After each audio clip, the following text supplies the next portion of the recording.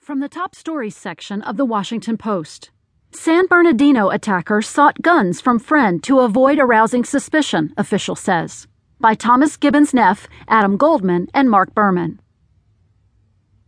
One of the attackers who killed 14 people in San Bernardino, California last week received the assault rifles used in the massacre from a friend to avoid arousing suspicion by purchasing them himself, a law enforcement official said Friday. Even as the FBI